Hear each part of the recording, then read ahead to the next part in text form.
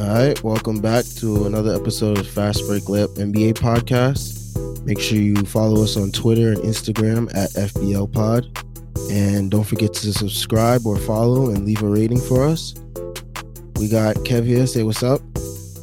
Good afternoon, good morning, good night. And we got the return of Frankie. Frankie, Bow. Movie. Viral. Bow.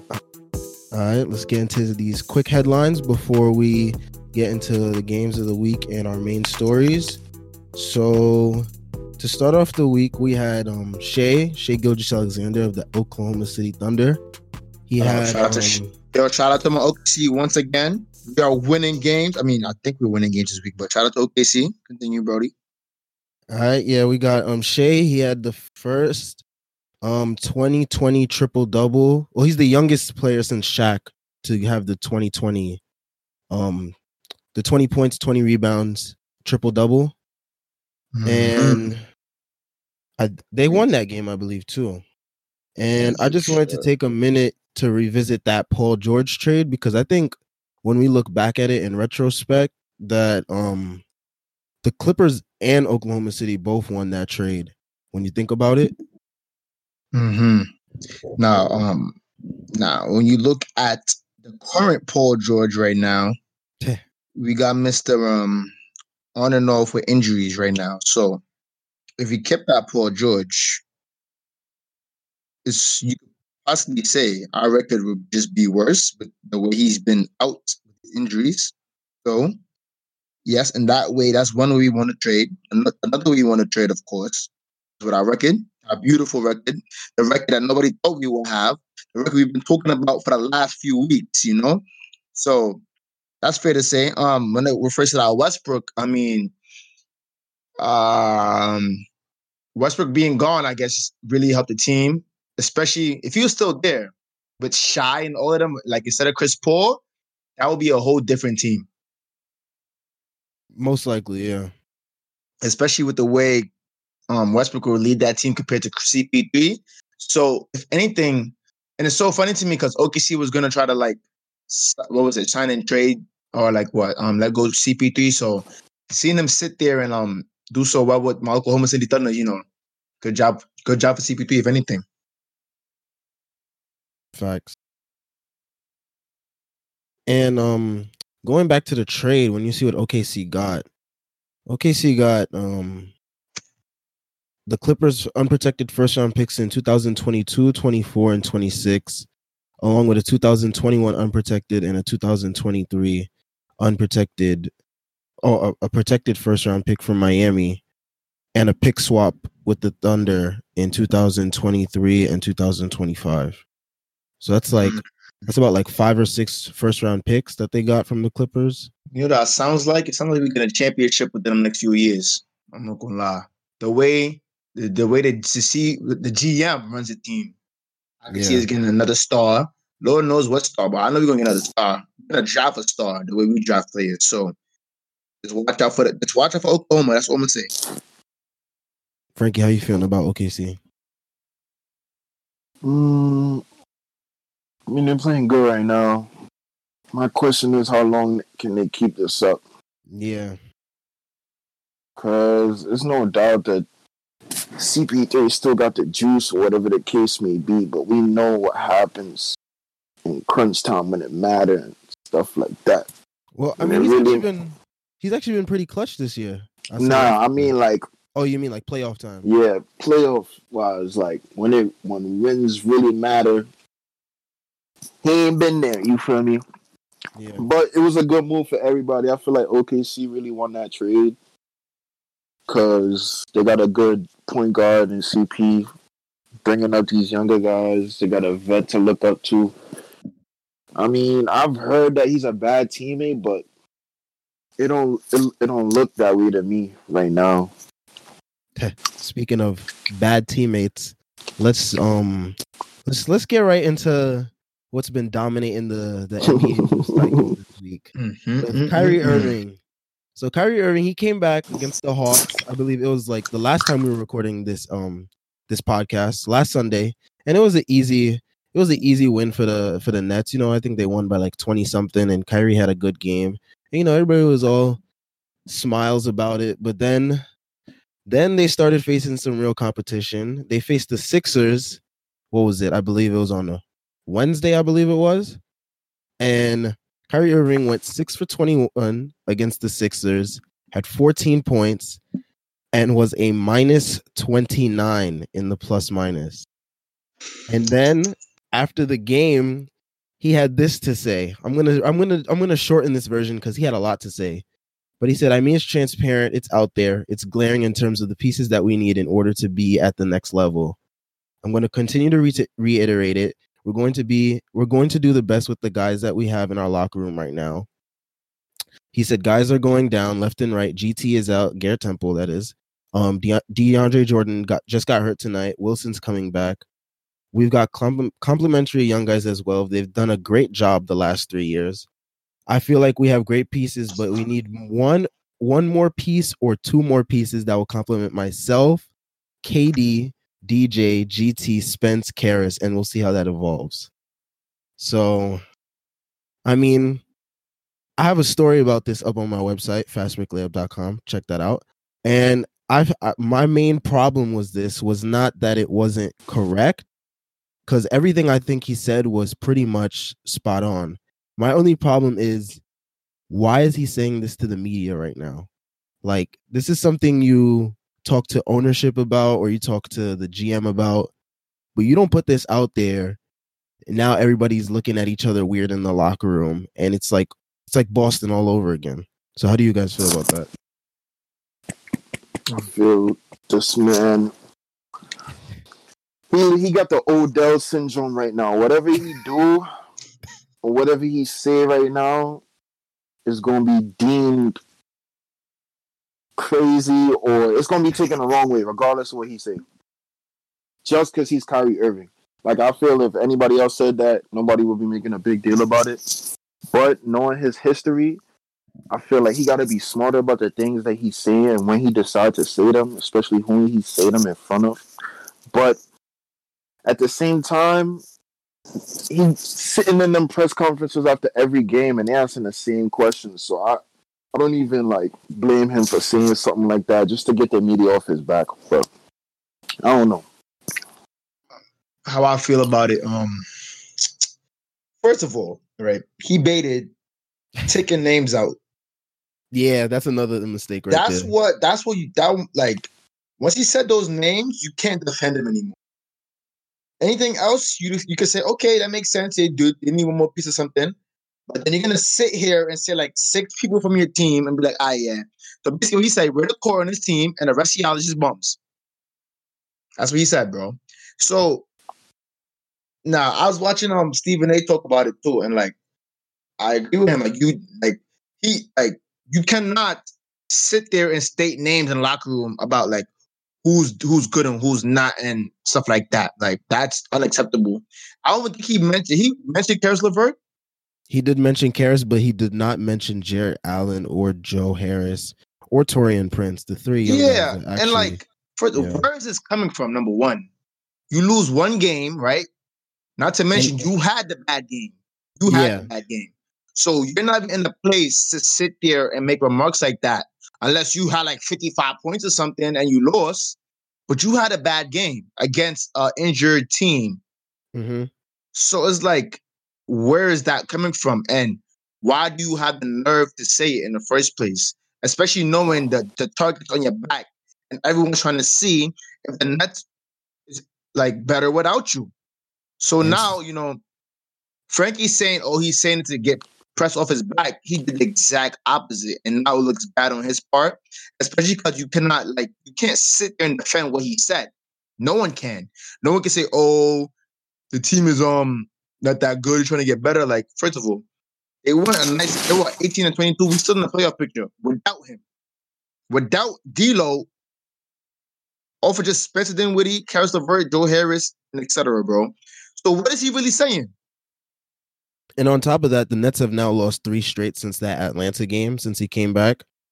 After they went 13 and 13 in the games that he was out, because he was out for 26 games and they were like an even 500 team, which is like About that's like the 7th seed basically in the East, I believe. See, Like but being a 3 500 games isn't team. a lot, so I'm gonna let it rock for me. Yeah, it Once the isn't, stretch- but yeah. Once it's okay, 3 games not a lot. Like I'm not gonna sit there and stress you out for 3 straight losses. But now it's about how you get back. If you're gonna sit and lose 3 more now, that's when it becomes a problem now. And in those 3 losses, he hasn't been playing that well either. He's come off an injury, and nobody's perfect off an injury. So that's why I'm letting the 3 games rock, bro. You had a good game your first game back against a bad team, I believe. Okay. Yeah. Well, yeah, that's a bad team. You could do that. You come off an injury, I'm gonna give you the benefit of the doubt. You have to heal up. You have to get in your mojo. But during this time is not the time to sit there and say, "Oh yeah, our team needs some pieces until KD come back." That's unacceptable, especially when the team was supposed to do way worse without you. The fact that they're still in the playoff picture means that team is pretty good in my eyes. Yeah, and on top of that, what is it? I lost my train of thought for a minute, but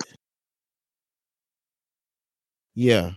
Okay, let's just move into the next topic. I lost what I was going to say. I was going to say something just now, but let's get into the next headline. We had Ja Morant and the Memphis Grizzlies are one of the hottest teams in the NBA right now on a 7-game win streak. And they are currently in possession of the 8th seed. They are about two games ahead of whoever's right underneath them. Let me check real quick right now. They are 1.5 games up on San Antonio at 20 and 22. San Antonio's 18 and 23. And we had Ja Morant. He had himself a game. He had 26 points, 8 assists, 5 rebounds. And he had a lot of highlights against James Harden and the Rockets. Definitely did. That his whole game was literally a highlight. The whole game. Shout out to the Grizzlies. I think this was like his game that solidified that Rookie of the Year award for him. Definitely. Because like he came out against Harden and like he even said something because Harden had backed up off of him to let him shoot the 3. And he said, "Tell that mother effer about me." So yo. He's confident. He's confident and he's about it. I would love to see what he does in like a playoff series if he were to play against LeBron and them. I would love to see what he does against them because said it before and I say it again. This man is about to get Rookie of the Year. Yep. Regardless if Zion come back or not. And I think Zion should just wait till next year to come back anyway. But we could talk about that later. Yeah. Anyway, Ja Morant, bro. After I seen that highlight in what was it, the Sweet 16 or whatever in the contest, March Madness. Oh yeah.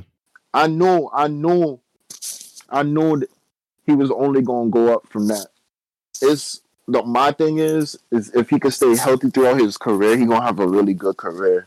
Yeah, that's the one thing that some people are really concerned about because he had the knee surgery in the off season to get like some cleanup work done. But I mean, we can see now that he's having no ill effects from that surgery. If anything, the surgery probably did him some justice. I'd like to see him go against LA too, because it'd be crazy if Brown was to lose in round 1 to a rookie. Now, so seeing that team right now, they definitely need some more pieces before they become a real threat in the West for sure. Definitely. I just feel like the young guys have to. I just feel like the young guys have to just develop because all their key pieces are like either like rookies or like second year guys like Ja Morant, Brooks, Jackson Jr., Grayson Allen, and then Brandon Clark too. I feel like he was the steal of that draft at 21. The biggest steal? I don't know the biggest steal yet because the years we're like halfway through the. Where was Pascal drafted? Pascal was drafted in the 2nd round. Yeah, he's also a steal as well. Yeah. What I got to say about that team, though, the only thing I'm really worried about is Ja Morant and the way he's landing. Oh yeah, I hate the way he lands. That's scary because he's giving me D Rose vibes, and I don't like that. especially I ain't mad at it. I'm mad. I'm not. No one's supposed to be mad. I'm scared because when D Rose first came in the league, he was moving like that, bro. But as you can see, D Rose could just never land. I mean, as an athletic person, I will always say it looks worse than it really is. Like once you coming down with so much speed, it's probably better to land that way. Because sometimes when you're coming down, if you worry about how you coming down, you're gonna hurt something. But the way he be going up sometimes, he look like he just be going for the clip sometimes. And if he make it, like he could really get like he'll really be on every post in every little boy bedroom for the rest of his life. Yeah, I gotta get a John Moran poster soon anyway. Because that means like, no, bro. Future. He different, bro. But I feel as if it's gonna be a problem for him in the future. Yeah, it's gonna catch up to him. Because if you keep landing like that, bro, I say about like year 3, year 4. Especially because you're playing 82 NBA games and you're the star point guard and you're getting minutes and you're athletic. So off the rip, you're doing that so many times, you're probably dunking so much you don't even know. And when you keep landing like that, I know it's probably getting worse and worse. That's why he dubbed the dunk contest. Somebody probably talked some sense into him because he was looking like he was about to accept it. And they're in the playoff picture, so why risk anything? Yeah, why risk any injury before, And speaking on their playoff aspirations, why not? Why doesn't Andre Iguodala come back? He said he wants to play for a playoff team. Why not come back and help Memphis solidify that spot? Help them be like a dark horse team down the line. Yeah, but Iggy ended near his career. He won a ring. True. I mean, I guess the 3 isn't enough for him. I just don't see why be in the NBA and not play. I never understood that. Bro, the wear and tear on your body is something different, bro. All right, but the traveling. If he wants to be in a contender, wouldn't that mean he will play for a different team that was like the Lakers, if anything? So why was the wear and tear there? I mean, he wouldn't have to do as much. You're playing with LeBron and Anthony Davis. You're not going to be a first, second, or third option. You just there to play 3 and D. He's not going to be no first, second option on the ZZ. Bro, he's just going there to play 3 and D, bro. They could use him for sure, especially in the playoffs. For sure, they could use Iguodala, especially in our locker room. Because he has a lot of playoff experience. So I don't know. Maybe he decides to come back into the season. Maybe he gets traded by the trade deadline. We're gonna see. I hope he gets traded though, because he definitely any team could use Iguodala right now. Any team. The Grizzlies said they are confident that they'll get a trade done. So I guess he will be on the move sooner or later. Let's see. Speaking of trades, we had 2 trades that happened this week, actually. Mm-hmm. We had Atlanta Hawks trading Allen Crabbe for Jeff Teague and Treveon Graham. And I guess I don't know if this is the help that Atlanta said they were going to get Trae Young. I hope it's not, because Jeff Teague and Treveon Graham is not much help anyways. And I also saw a report that the Wolves are not done making moves. They said they're trying to position themselves for D'Lo. I actually saw a proposed I don't know if it was. That trade was horrible. It is a horrible trade. It was Naz Reid. I don't know who thought of that. And Robert Covington for D'Angelo Russell. It was horrible, disgusting at that. And I know the words get way horrible. I would have spit in their face. It was disgusting. Now I'm thinking about the trade. It's not the worst trade ever. Nah, bro. It's not, but it's bad. Because the worst trade ever so far I've heard was Kyle Kuzma for Devin Booker. That was. Speaking of that, I want to talk about that one too. That was probably the worst trade I've ever heard. Yo, what is I heard Stephen A. say that, and I couldn't believe it. Stephen A. said that. I said, bro, you say that, bro? I'm not gonna lie. He his last couple of takes, bro. They've been bad. Man's been like smoking. Back to that, the Kawhi bro. one where he said Kawhi said LeBron James needs to come out and guard bro, me. Like I'm over here like this cat, bro. Like Kawhi did not say that, bro. Like, you can just hear that and know it's cap. Like Kawhi did not say that. And here's how he get people. He'd be like, I've talked to multiple people inside the NBA, players inside the NBA, inside sources. Like, stop the cap, bro. Like, he done caught me 100 times with that, bro. I'm like, that's how they talking in the locker room, bro? I'm like, they're giving it up like that, bro? Bunch of cat, bro. But yeah, going back to Stephen A. Smith, I don't think he understands how salary caps work, because Devin Booker is on 100. $158 million max contract, and Kuzma is getting paid $2 million this year. Yo, bro. I saw that and I literally threw my phone. I said, no way. It sounds like a trade Frankie would send me in fantasy, bro. It did sound like a fantasy trade, bro. That's what made it disgusting, bro. Kyle Kuzma It sounded like a fantasy trade, bro. Now I saw it. I was like, it can't be real. It can't be real. To that little Hawks trade now. Yeah. I don't know what the Hawks are doing. I don't know what the Hawks are doing. Listen, we are as old as everyone on the Hawks starting five, bro. We are the same age as everyone on the Hawks starting five, bro. We don't know what's going on over there. It's ATL need help. What's going on, bro? Because like, I feel sorry for Trae Young. I honestly do. And they still got Vince Carter running around with Air Max shocks, bro. Like, come on, bro. Come on, bro. On some farewell tour. Nobody want to see that right now, bro. Get the hell out the league, bro. 20 years, bro. No ring, bro. Get out, bro. You done, bro. You're done, bro. Is going. I mean, they speak about them needing a backup point guard. Yeah, so I guess that helps the team with the backup point guard. Hopefully, they got more trades to make, or But then we had another trade. I believe it was yesterday. Mm-hmm. Yeah, I think it was yesterday. It was right. Yeah, it was Kent Bazemore and Anthony Tolliver and 2 future second-round picks for Trevor Ariza, and what was it? That wasn't a bad trade. Trevor Ariza, Caleb Swanigan, and last person is slipping my mind. Let me check real quick. Caleb Swanigan, what position is he? He is a center. He came out of. I remember him because he came out of Purdue, and he was a valid big man, but he was just like he was really big, and I guess teams wanted him to slim down. He's what, like 7 foot? What? He's 7 feet? How tall is he? He's about like 6'10", 6'11". Okay, that's calm. And he went to the.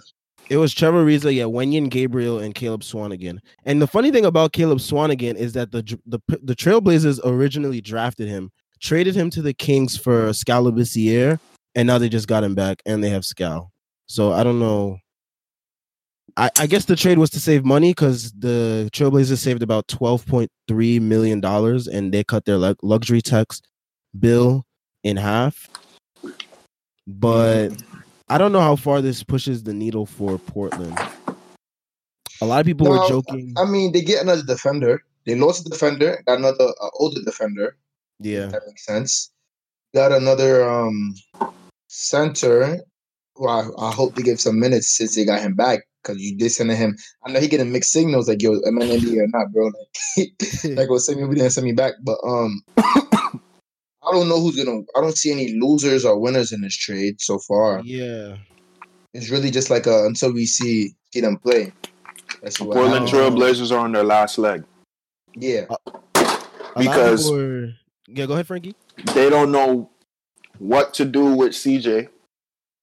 And he's getting injured a lot. I noticed he got injured twice in like the last 2-3 weeks. Yeah. But it's just like what's happening in DC, but DC got a little worse. That whole combo with Dame and CJ, even though they be hyping it up sometimes, I never thought that backcourt worked. I never thought that backcourt I just thought worked. The surrounding pieces around it. I never liked that backcourt. I think they're great players individually, but I never liked that backcourt. A lot of people have been wanting to separate them for a while, though. Like a lot of other like external like media sources, they've been like, "Oh, is it time to break up Dame and CJ?" But it's definitely time to break up Bradley Beal and John Wall, though.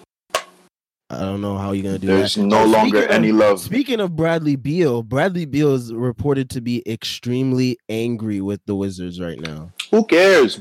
Why would you agree to another contract, bro? That's what I said. That's what I said. He has no one to be upset with but himself. Because like you wanted the money, you got the money.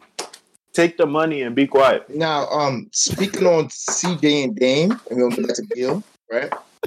The main reason that backcourt was never going to work is because neither of them played defense, bro. Yeah. Neither. Them two literally cannot guard anybody. That's why they surrounded them with all those defensive pieces like Aminu and Harkless. All I've those other seen years. CJ McCollum on multiple clips. Yes, Just getting saying. crossed, getting left. But all kinds of stuff, to be bro. fair, he has put multiple people on a clip as well. And Oh, yeah. so has Dame. But that's all they're good for. But that's why they're good. That's why they're losing, though. But they're straight offense, bro. Them two is straight offense. And And they since lost defenders this year. yeah, And they you can lost see. all their defenders, and now they just replaced them with Whiteside, Labissiere. Labissiere's been out now. They replaced See, them and now with, you see what happens once you get like now they're forced to play defense, and now everyone's seeing, oh yeah, they can't play no defense at all, bro. They can't guard anybody, so yeah, of course you're gonna fold. Yeah, they're at the bottom of the league in defense with like the Wizards and like the Hawks and all those other teams that are like really struggling this year. And I'm not surprised. I'm not surprised. Then again, they're still missing. They are missing Nurkic. They are missing Nurkic, and they had Nurkic last year. So yeah, that's the big difference between this year and last year. They don't have Nurkic. So I don't know if that's really the deal. But obviously, this Dame and CJ combination is only good for they're good for 50 points together a night, at least 50, 60 points. But well, now CJ's out with this, I think, sprained ankle. It is, so I don't know how long. he'll be back soon. He'll be back soon. But either way, they're still good for 60 points. The problem is, them two combined are giving up more than 60 points for the team. Like they're liabilities. Now back to Beal and why did they say Beal was upset? Well, let me get into this because I was surprised to see this because I was like, he just signed the extension, so what could he possibly be angry about? Well, he knew they were gonna go into a losing season. So let's see. I don't think he should be mad over them losing. Maybe he's mad because he's mad. He says, I don't like losing. Well, okay. I'm sorry to break it to him. They've been losing all year, even when he's been playing and when he's been injured. So it's nothing new, Bradley. Nothing new. You signed the contract. No one had a gun to your head and said sign it. Boy, mad. Big mad. I mean, bro got his bag though. Feel me? So you got your bag, big bro. Yeah, I don't want to hear nothing from you. Took them all year. I'm tired of losing. Shut up. I mean, got your bag. Go buy your son a crib or something, bro. When you have a 5'11" point guard that don't play defense, and then you have a whole injured team, I mean, you're bound to be 13 and 28. They're not too far out of the playoffs. So Bradley, keep your head up. Keep your head up, bro. Yeah, but go to the playoffs and then do what? Smoked by Giannis. First round exit. Yeah, get smoked by with Giannis. A 50 clip in 4 games. They've been dealing with injuries like all season. Like even Thomas Bryant been out. So Thomas Bryant, Mo. He's upset over something that he literally has no control of. Himself. He's been out too. Bro. He played. Look. He just came back. And they lost they were winning when he was out and he came back and they started losing. Bro, that's true. It's you, bro. Out of 40 games, he did 34. So you've been losing for most of the season, Brody. I mean, we don't have our John Wall, our blessed John Wall. So we gotta deal with Ish Smith and Isaiah Thomas as our point guard. So you can't really be too upset. Neither of them play defense. And Bradley Beal, you don't play defense either, big bro. I mean, you starting to play some defense now, but barely. Come on, that's my favorite shooting guard in the league, by the way. My favorite shooting guard in the league. So, he's having a good season, but our Wizards is just not it, bro. The roster is not it. All right, so let's get into some of these winning streaks that got snapped this week. We had the Jazz got their winning streak snapped at 10 versus the Pelicans. That was a great game. That was a good game. It was Ingram versus Mitchell, basically. Ingram had 49. He missed a lot of free throws down the stretch. He could have ended with like 55 points if he actually hit those free throws, and they probably would have won by a bigger margin. And we had Mitchell with 46 points. And my question to you guys is, do we think that they are potential all-stars this year? When you say all-stars, you mean Donovan Mitchell and who? And Brandon Ingram. Brandon Ingram, yes. Ooh, good talk. Brandon Ingram, definitely. I believe he's a potential all-star. I think he deserves to be an all-star this year. Then again, there is a lot of competition to be stars in the league. Mm-hmm. So, but the way he's been playing, I think he deserves the All-Star selection, even though he probably won't get it because he was on the Pelicans. I don't know. I And saw a lot of other people's like mock teams that got selected. They a lot of people had Brandon Ingram as a reserve for theirs. I think he deserves it though. Same with Donovan. If we about to send Caruso, we gotta send mad people, and I got names. They not sending Caruso. They better not send Caruso. We gotta send mad people if this boy Caruso is going. Real talk.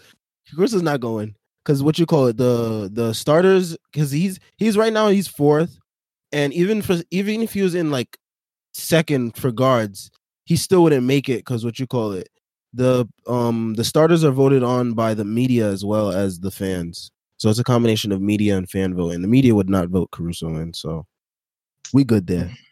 There's just in. It would be Chiefs versus the 49ers in the Super Bowl. Both are actual All-Stars that actually deserve it. I find it unfair that people like Booker and them got to do with stuff like that. Especially I think Booker might actually be a lock to be a reserve this year.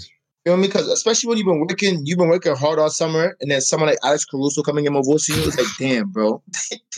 Like all those summer workout videos and stuff, I'm wild in the season, and then get this man. It's that LA. It's that LA market, son. Because even Dwight Howard is getting like a lot of All-Star votes, and I mean Dwight Howard's playing good, but he's not playing at All-Star level. Yeah, he's like an All-Star, bro. Yeah. I don't want to see nobody from LA on that All-Star team if his name is not LeBron or Anthony Davis, bro. That's a fact. But it's that market. I'm telling you, all those fans, they're like delusional and crazy, and they'll go crazy for their players. Make sure they get them wherever they need them to go. I actually want to see Taco Fall in an All-Star game, but bug it out. He's gonna get dunked on, bro. Yeah, it will happen. It will happen. I want to see when that happens. The next winning streak that got broke this week was the Lakers winning streak against the Magic, and Markelle Fultz had his second career triple-double. And he actually sealed the game down the line with like 2 clutch layups. And he had one against LeBron. I don't know if you guys saw that picture of LeBron. He was like, he got baked, and he was like blaming it on someone else. And there was like every time you see LeBron do this, he got baked. Every time his head is out, he really get cooked by somebody, bro. And he tried to blame it on someone else. I remember he did that to Kevin Love so many times on the Cavaliers, bro. He did to Tristan Thompson one time, and Tristan Thompson wasn't having it. He said, "Nah, that was on you, Nance, bro. All the bigs get that from LeBron, son." It's funny you say that because he did that to JaVale in that picture. They said there's speculation that the Raptors could trade their whole 5, bro. What? Yeah, bro. Said there's speculation that the Raptors could trade Lowry, Ibaka, and Gasol ahead of the deadline. I heard they're actually looking to be buyers, though. Like they're trying to add talent. And then Whiteside. Yeah, we know Whiteside is probably going to get traded. Whiteside is just one of those players who's going to pay for every team. He's probably going to get traded to Cleveland for Kevin Love if the Portland Trailblazers do decide to do that. But yeah, last quick headline before we get into the games that happened this week and our main stories. We got Porzingis. I feel like this is relevant to bring up. He's been out for 10 straight games with a sore right knee. And I feel like this is a little bit concerning because they gave up a lot for him.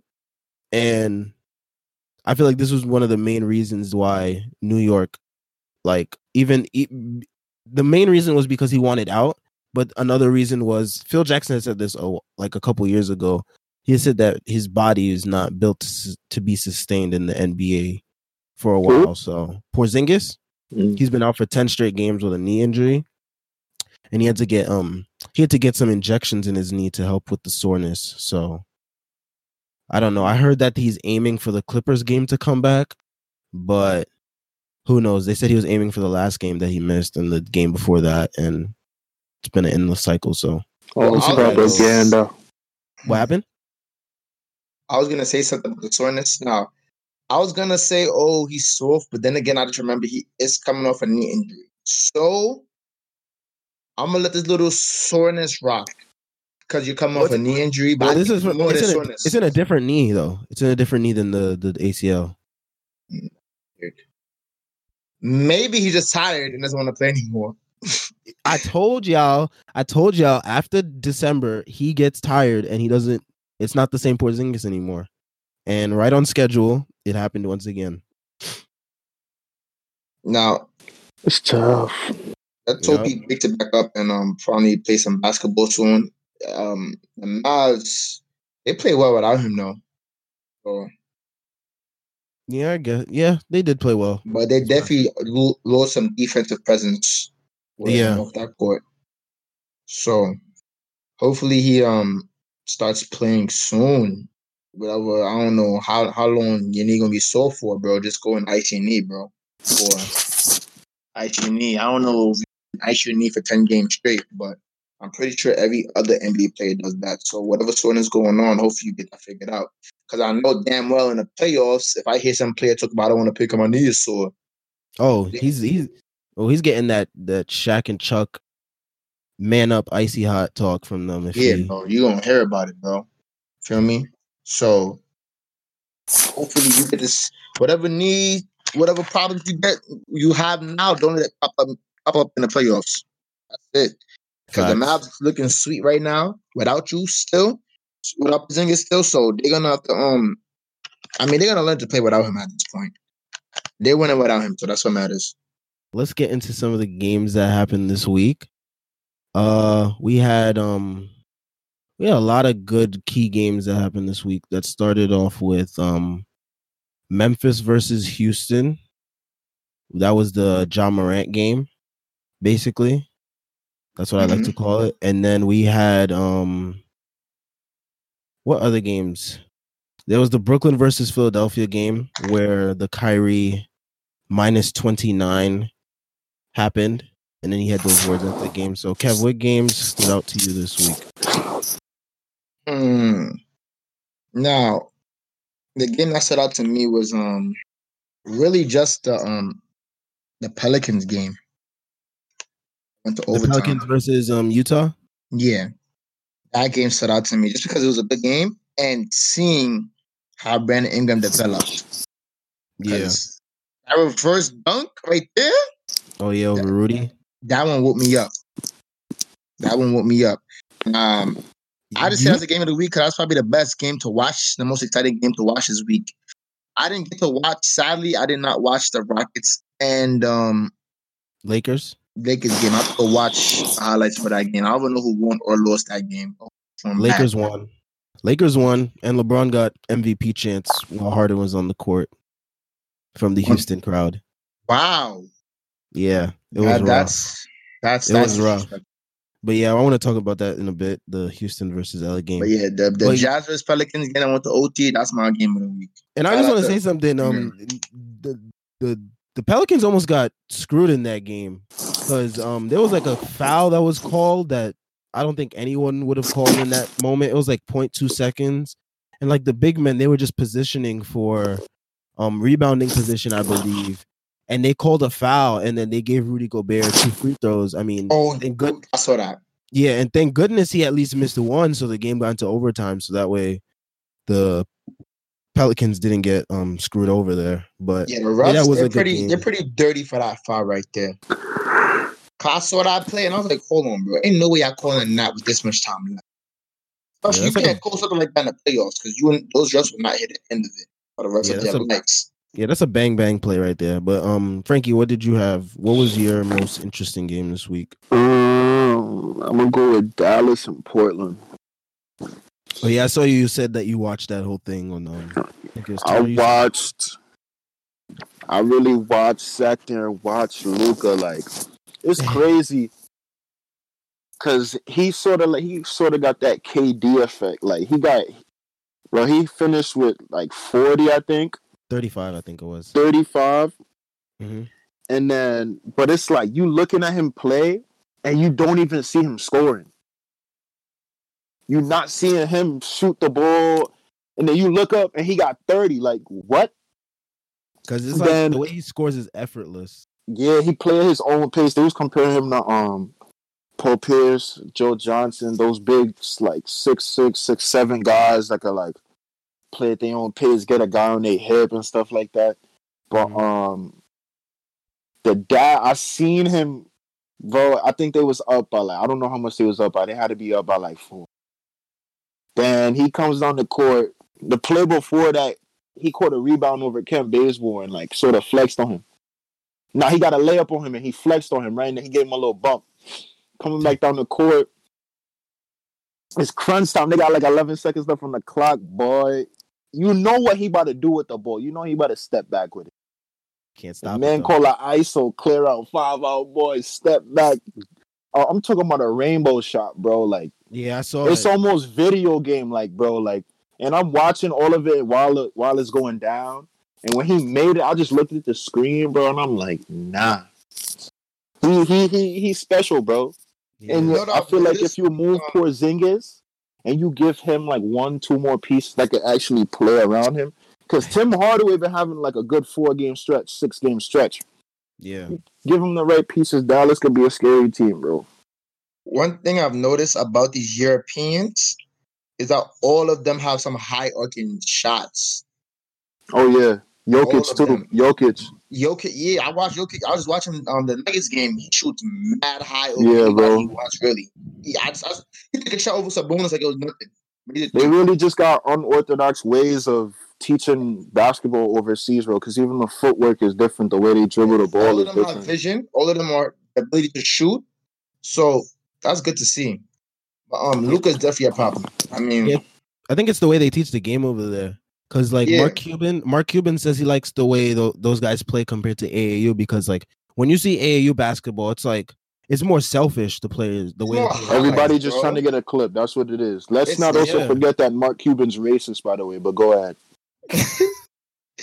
But the thing with AAU, when it comes to that, when you coming up as a young kid these days, right now playing ball, everyone trying to get highlights, bro.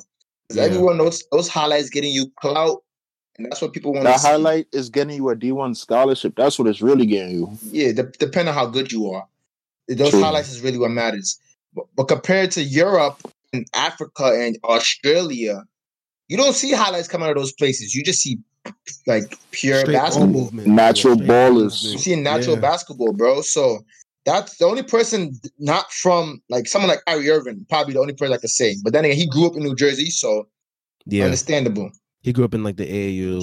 He grew up over here, but all the players that grew up in other countries, you don't see the flashiness of really Luka. Even when Luka played, he's not super flashy, really, bro. He's just playing basketball. Like he's literally just playing basketball. He makes it look good. He's not a flash. He has little moves he'll do here and here. But if you compare him to like someone like RJ Barrett or like other people, not even RJ Barrett. He's from Canada. Like when you compare it to like Ja Morant now, almost everything Ja Morant. But Ja Morant, bro. It is, but Ja Morant's also unselfish too. So surprisingly, nobody be talking about that. This boy's averaging almost 8 assists a game, bro. Yeah, he was like that in college too. He just, he was. Like I said, he's the future, and he has a jump shot. Unlike a lot of the difference between him and Westbrook and D Rose is that early in his career he has a jump shot. True. Yeah.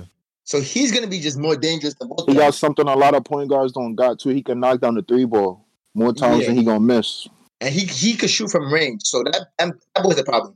The thing I do notice about Ja, and I saw like I've noticed like, because I've been keeping up with Memphis as of recently, because they're like they're actually a really fun team to watch because they're so young, and they play more fun basketball than Memphis used to, because you guys remember with the grit and grind. It was like bring the ball in the post and like just beat teams up physically and stuff like that. This team, they have like a mixture of that, and like they do like run and gunning, where like they play good defense, and then when they get the defensive stop, they're out on the break and they're like getting ready to run. And difference. Okay, keep going. And then I noticed with Ja, like you guys were saying, the jump shot.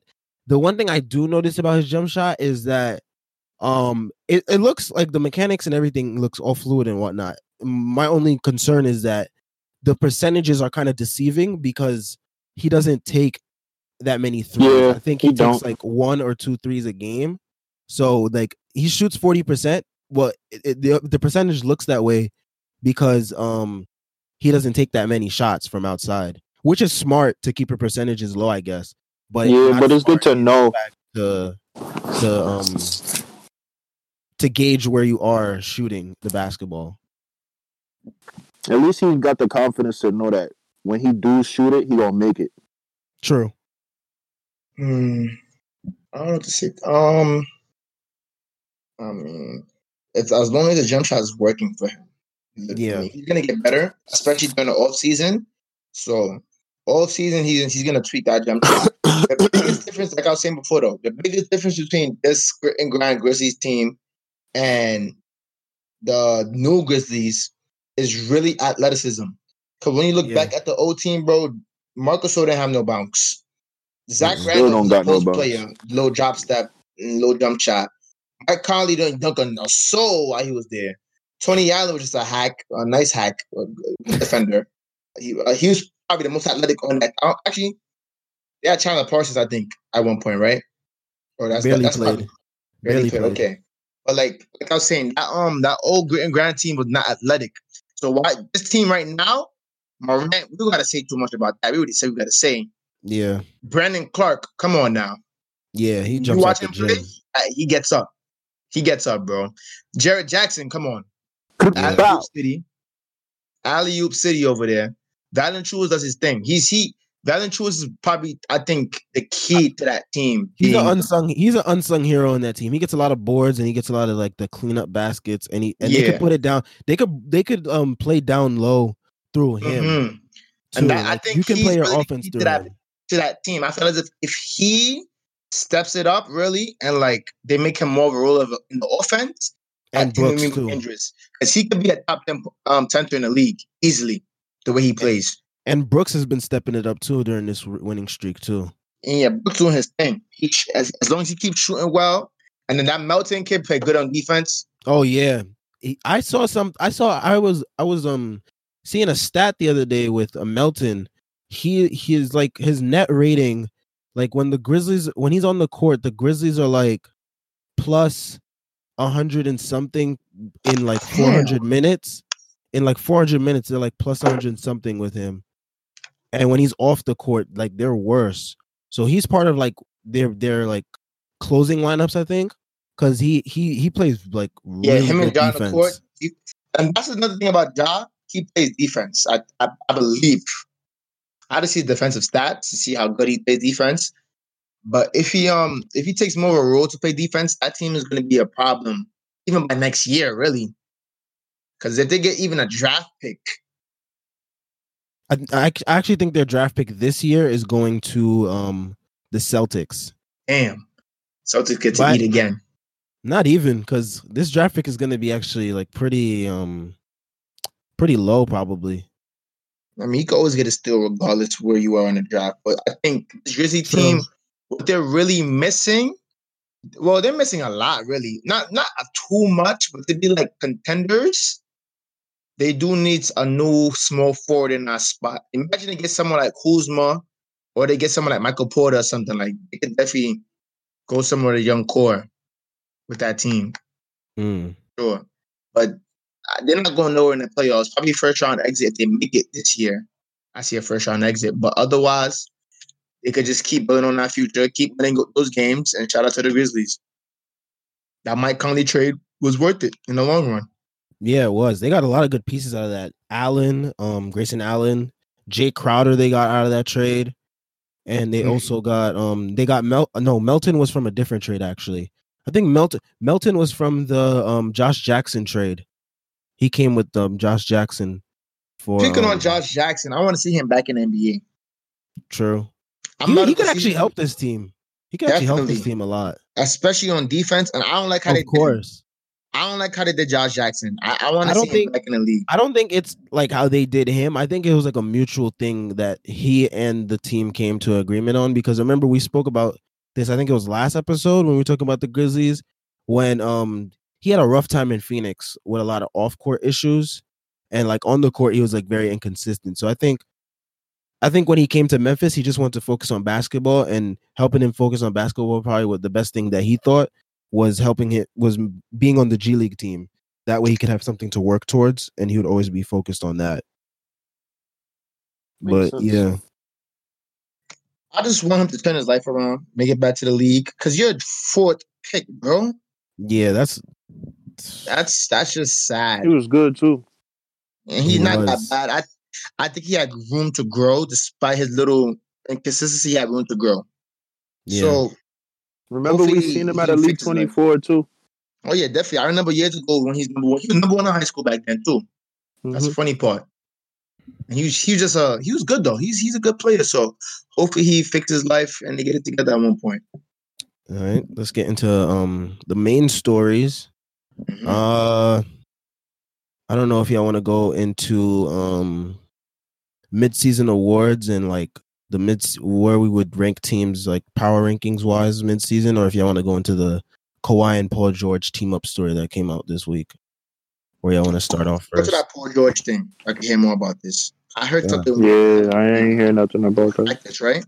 All right, so basically what had happened is they met at Drake's house in Hidden Hills, California. So here's an excerpt I'm seeing here. It says Drake had befriended Leonard during his season in Toronto and let Leonard, who lives in San Diego, stay there when he was in Los Angeles for free agent meetings. By July 1st, they had decided to put their plan in motion. Leonard told the Clippers that he was interested in playing for them, but only if they could improve their roster by adding an all-star caliber player like George. So then George and Leonard met on July 2nd in LA. And then George's agent reached out to OKC GM Sam Presti to discuss a trade to the Clippers. According to ESPN's Ramona Shelburne, Presti was stunned and met with George to personally address the situation. The Thunder then decided to grant his request and eventually worked out a deal with LA. But the trade nearly collapsed under its own weight at various points during the negotiations. And we see here that yep, that's how that whole thing went down. It all happened at Drake's house. Now, when I first heard about the trade, I nearly cried because I couldn't believe it. Here I was, an OKC fan, thinking, okay, maybe Russell Westbrook and Paul George will make up for their bad year and come back together and get some wins with KD off the Warriors and be a new duo, be a nasty duo. And then I'm hearing we traded him for Shy and some other. And I nearly had a heart attack. I'm not gonna lie to you. I nearly had a heart attack. But with that trade going on, I am surprised that Drake was able to set up this Clippers team instead of his Toronto team. That's weird to me. Now I don't think it was like Drake had like the part where Drake comes in is that he just let Kawhi use his house for free agent meetings. Understandable because he just got okay. Yeah, because basically Drake had become friends with Leonard while he was in Toronto, so he did him a solid there. Confused to why this story became relevant and where it's coming from. Is it to because it was the whole thing of you know how ESPN's been focusing, I guess, on Paul George this past week. They've been like saying, oh, I don't know if you saw those videos of like Paul George saying, oh, he didn't come to play for the Clippers, he came to play for home. And that's been like the story this past week of like Paul George coming home to LA. And then I don't know if you guys saw the feature that they had where Paul George was talking about why he came back. He was like, oh, his mom had the I didn't know this, but they had said that his mom was pronounced dead twice when she had collapsed. And then he said ever since then, he said ever since then he's been trying to like play for LA, I guess, so he can be able to play closer to home. So, yeah. Damn. Yeah, it's a crazy story. I was watching the video on ESPN the other day, and I was just like, "Whoa!" Like I did not know that. And you see, that's one thing about the NBA that there's a lot of stuff that go on behind the scenes that we would never know. Yeah. So hearing that is like, damn. I mean, pronounced dead twice. Yeah. So she happened to dodge that 2 times. Yeah. So, I mean, now I'm less mad at him for leaving. I mean, I was never really mad at him for leaving OKC. But now, I mean, it makes more sense to why he left Oklahoma to go to the Clippers. Yeah, it was on yesterday before the Pelicans Clippers game. They were Mm. talking about that. Yeah. I mean, prayers up for Paul George moms. You don't like to see that for anybody's mother, but that's Yeah. that's interesting to know. And I That's mean, unfortunate. the other news I've heard referring to Kawhi and Paul George is that they don't practice together. They don't. What does that mean, though? Well, Yeah, that's another thing I wanted to get into because that's the main reason why I had to bring this up because like Paul George and Kawhi, they have like such this unique story of coming together at Drake's house, and like the chemistry is not there with them. And for me, I think that they can just turn on chemistry as soon as the playoffs start. And we've seen in the past with other teams, especially with LeBron James Cleveland teams, that you'll have a hard time trying to gauge that chemistry together, like on the road during the playoffs, because like that's when it's like you need all hands on deck and you need everyone to be on the same page. And if they're not practicing together, then it's like I don't know. Prayers up for the Clippers, man. I don't know. I don't know what's going on over there. Kawhi playing when he wants to. The next day he dropping 40 in 12 minutes. Like, it's crazy over there, LA, man. It's crazy. that team is weird to me. Right And now. Bro, maybe- bro. Go ahead. Oh, no, I wasn't even going to say no. I was just expanding on my point. You could go, Kev. I was just saying our team is weird to me. I don't know. The vibe is weird now hearing that. Because, like, Yeah. what do you mean you don't practice together? You're telling me to do two different practice sections or something? Nah, they don't practice together on the same team. Oh, so they put them on different teams against each other. I think so, or they practice on like they don't practice. All I've heard is that they've never practiced as a team together. They I probably had understand why never they would one do it. full practice with understand. everyone healthy, everyone there. I understand why they would do it, but like, because they play with different units, but at the same time, at what point are you going to practice together? Because I think they do that because they know that they're like it's more than likely that one of them is going to be out for a game or so they know Yeah. that they're not going to play. that's why I said I understand why. But now my question is, are they going to practice together? Are they going to come together for the playoffs? Are they going to let them They play have with each no other for the choice but playoffs? to do I that. hope so because their defense is horrible. Like they give up a lot of points to teams that they should not be giving up a lot of points to. So confusing to me. The Clippers supposed to be this top defensive team, but having these little problems. So that's just confusing.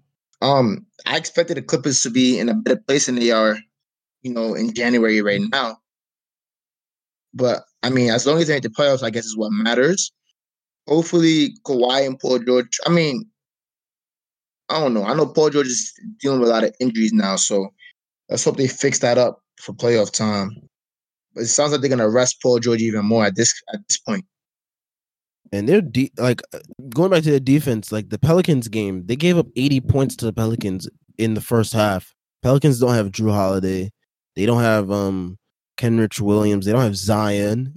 I mean, what are you giving up 80 points to? I mean, of course. They gave up 80 points in the first half? Yeah, to the Pelicans. God, that's tough. Yeah. Their defense has been horrible. They gave up 100.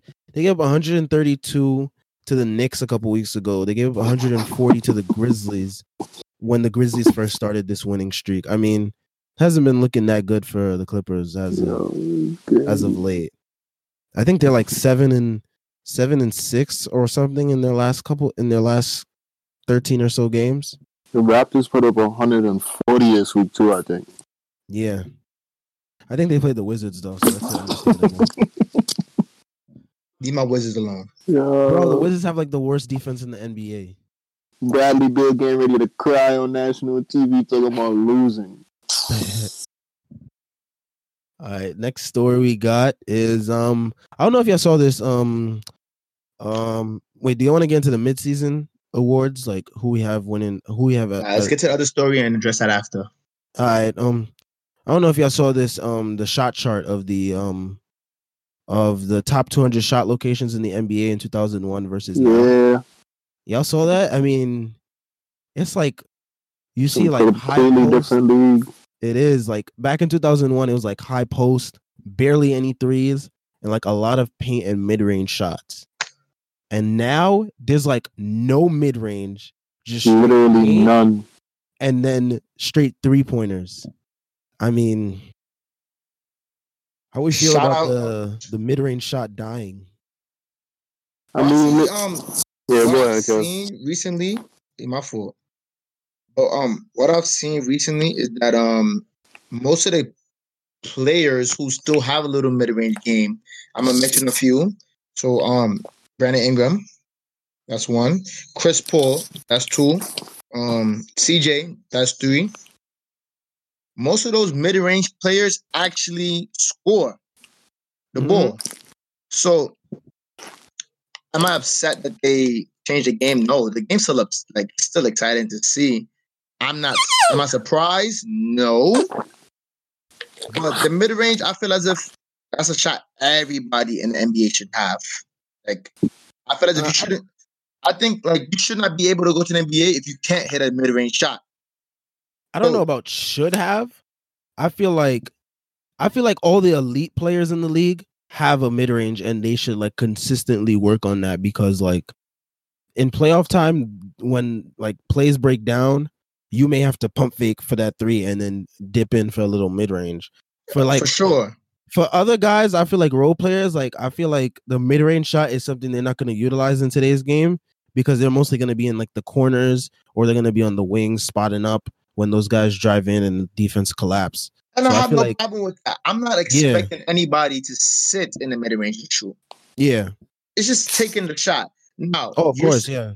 All I'm saying is, okay, to get to the NBA, you got to be nice. Number one, you need skill. You got to come from high school. You telling me? I feel as if you coming from high school, you come from college.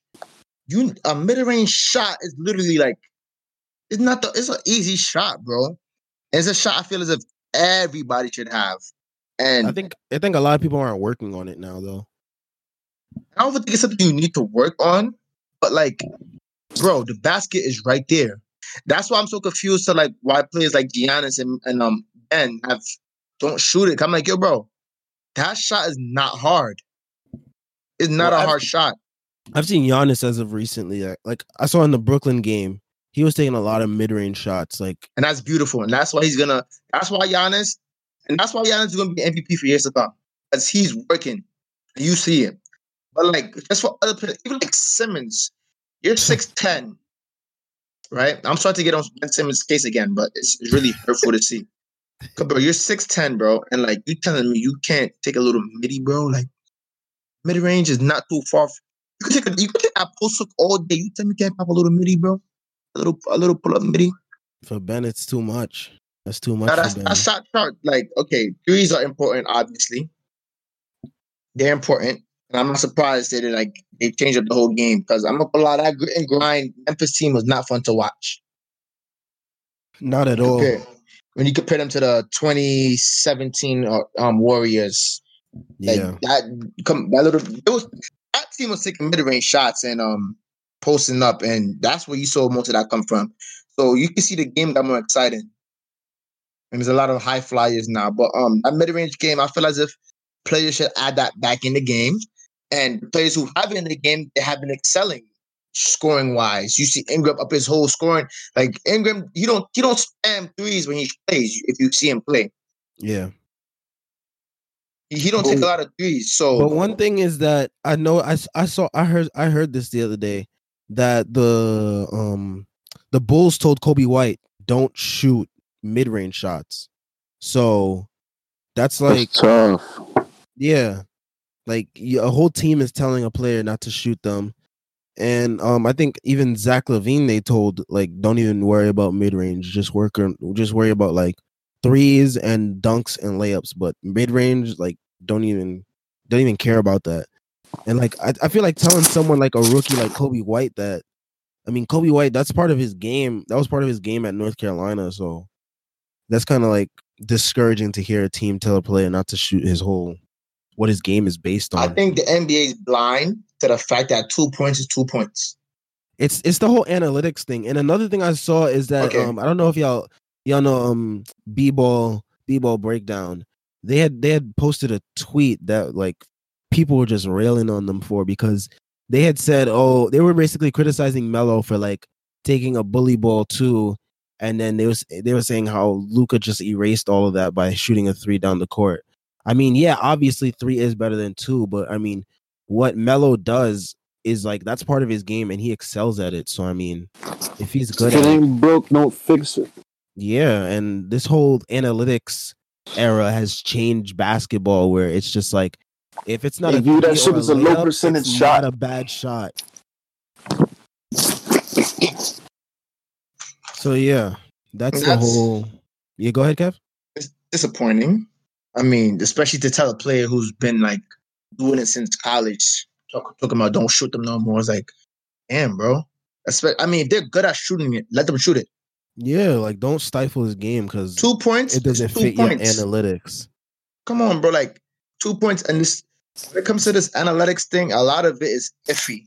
There's a lot of iffy stats we be seeing, and the bro. players don't like it either. Like I don't know if y'all remember when CJ had hit that game winner against the Nuggets in game 7 last year. Game 7, he hit a mid-range to win the game.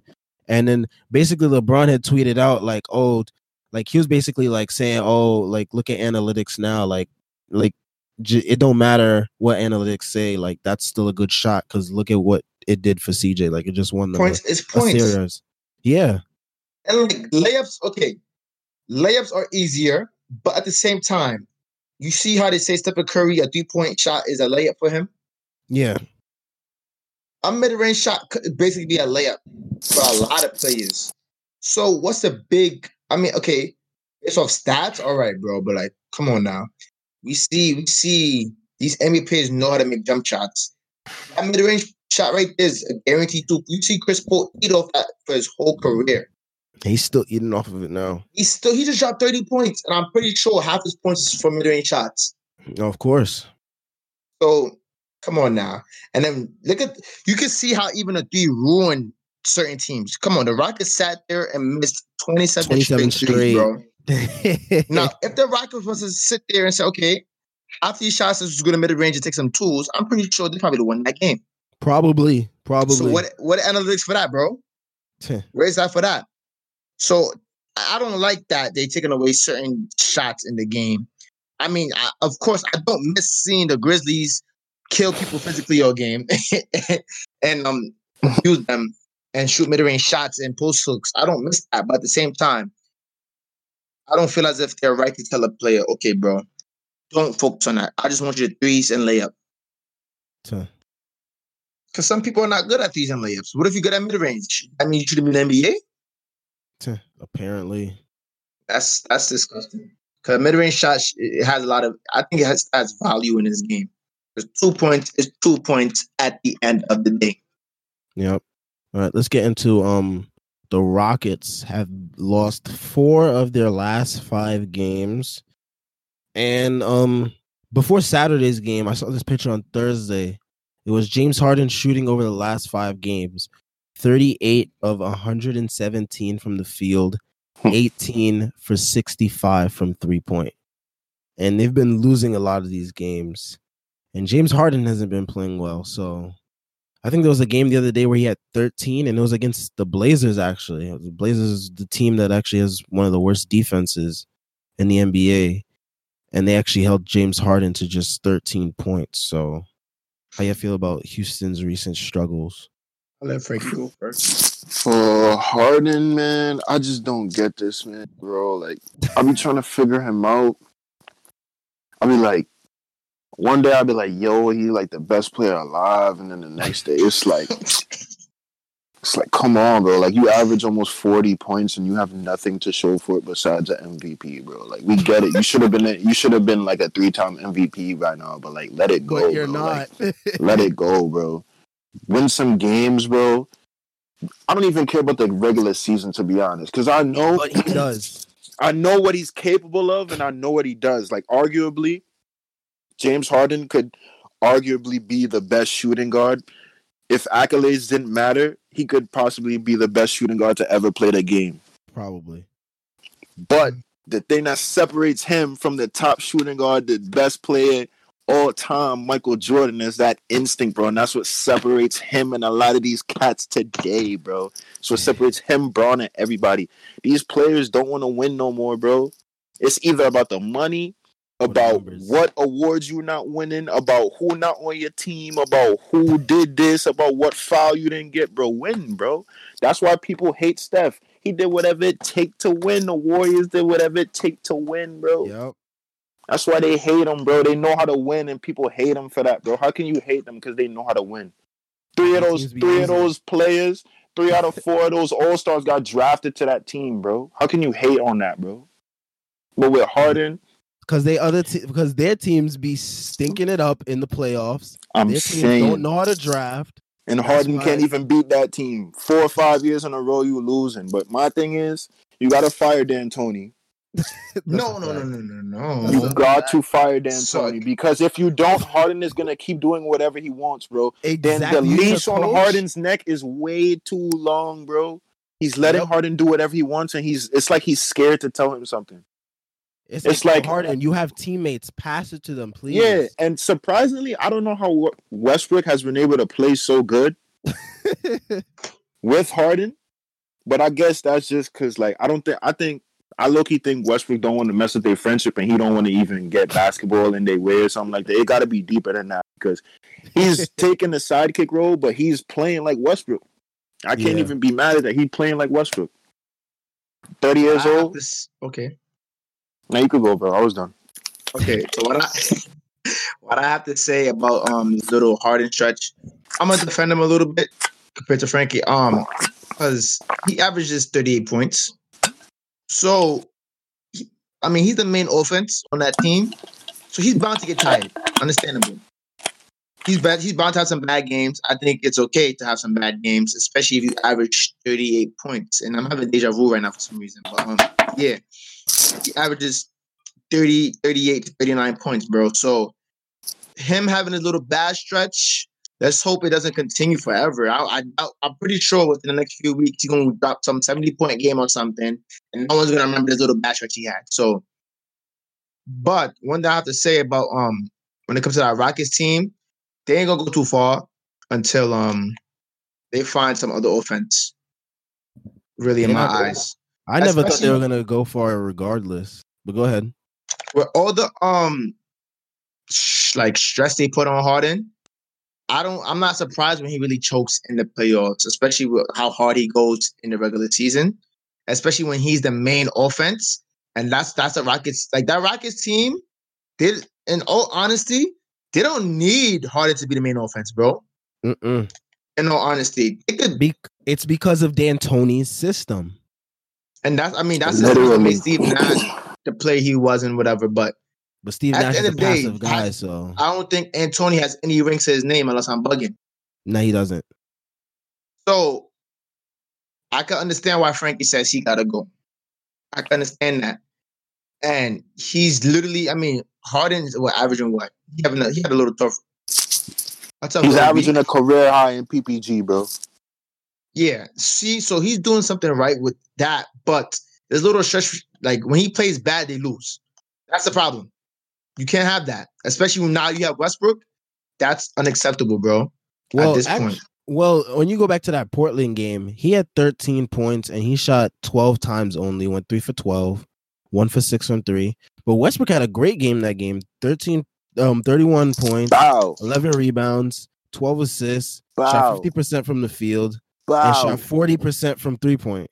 So, that's beautiful. That's the thing about Westbrook, bro, it's really just Westbrook's field goal percentage, bro. If he makes more shots and he misses, he can really be a top 5 player for the rest of his career, bro. And he only had 1 turnover that game too, so that too. But that's not gonna be consistent for Westbrook, and him and Harden going off and doing that on the same night is highly, highly rare. The thing I would say about him though, he's done a better job at shot selection. Like he takes better shots now. Like it's either he's going straight towards the rim, he'll still take that little midi, or he'll make like a third of his threes, bro. As long as he's shooting over 40% from three, I'm fine, bro. I'm He's good. shooting 23% from three for the season. So damn. Yeah. So this 40% game is one of those really rare occasions. 23 though. And that goes back to that summer workout with his pops, bro. Stop doing that. He's Go and work on your jump shot, bro. Yeah, bro. You gotta do something about horrible. that, bro. You gotta do something, bro. You gotta delete that. I don't know. Like I actually found the video the other day. I was hysterical at it because I was just remembering what we were talking about on the podcast, and I was just like, Frankie should have been for that podcast because that one was here to remember, son. That was one to remember. Because that man, son, like, to be honest, that shooting is what's gonna. If he just worked on his jump shot more, their offense would be probably so much more unstoppable. Probably unstoppable, really. Especially, because like the main reason why their offense has been so stagnant recently is because teams are playing Harden with box and ones, double teams. They're like throwing double teams early at half court, and then they're just leaving Westbrook open. And teams will live with Westbrook shooting those threes. So listen, if a man shoots 23% from three, I'm letting him shoot that wide open all game, bro. That's a fact. And he do be wide open. I'm not gonna lie. He don't take a lot because they double off of him all the time to double Harden, and he's always the one that's open. They never double off of anyone else but him. Surprisingly, Harden does handle double teams very well, though. Not like he's been dealing with it for years. Still get 50, bro. Like what? But he's struggling right now. These last stretch of games, though, they've been throwing double teams, box and ones. They've been throwing everything. Bro, that's the thing. You really have to run a box and one on Harden every game. I'm looking at it, bro. I'm like, because I'm thinking back when we used to run it in high school, and I'm like, that shit. Oh, my fault. I'm like, that defense scheme really used to work. Like, you deny. Don't even let him get close to the ball. You get in his head a little bit, take him out the game mentally, bro. You're gooch. You take Harden out the game. My thing is, we know you can score 50 a night, bro. But what happens when you don't? What happens when you score 20? What happens when somebody else needs to carry the backpack for a little bit? Yeah. They're losers. That's what it is. That's what it is. I love Houston. I do love Houston. I can't I don't know. I don't like them, but I don't know why I don't like them because the Warriors have always beaten them. So it's like, why do I don't like them? Yeah, it's like I'm supposed to hate them. I think the reason why I don't know. I think what it is I don't like the way Houston plays. They're not reaching expectations. No, I don't. It's not even that. I don't like the way Houston plays. I don't like that style of basketball because you can shoot all the threes you want and still run a fluent offense. Like, look at how the Warriors ran their offense all these years. Like, I think that's the reason why I like the Warriors and I don't like the Rockets because they're like the Rockets are like the they're like the anti-Warriors. Yeah, they're like the anti-Warriors. They try to do everything they did, but the wrong way. Yeah, and I don't like that. Like, I don't like the way they play basketball. So I don't know. Because during that Warriors stretch, besides Cleveland, the only team in the league that was really keeping up with the Warriors was the Rockets, and it was only because they shot so much threes. Every time they played combined, they would put up a good amount of threes, bro. It would really be a ball out every time Houston and the Dubs linked up, bro. Yep. I used to be tuned into them games. That's when the league was fun. I mean, it was fun. You ain't see Harden say he missed them? Yeah, everybody do because the league is not like the league is not as fun as it was the last couple years as it is now. League's kind of boring this year, and I don't know. I think that's why they brought up that whole mid-season tournament thing. I think they just want to spice things up because they seeing how the ratings died this year. The ratings are awful. So I bet you the ratings go up as Zion play this week though. Of course, they even moved that game to ESPN. It would be funny if right before the game they announced like, "Oh, Zion's not playing." ESPN brought their whole crew out there for nothing. That would be hilarious. Because they literally changed the schedule and moved that game to ESPN this week, just because they heard that Zion was supposedly coming back. Which is understandable because they need the ratings right now. So see how he plays this week. I'm actually very excited to see him come back on the court, especially with the way the Pelicans is. Oh yeah, Lonzo's play as well, like beautiful.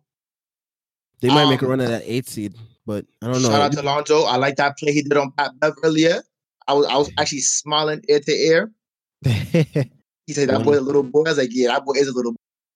He's a hack though. My God, did you see how many times, bro? The ref was not calling nothing, bro. They let let him hack him for that literally the entire play.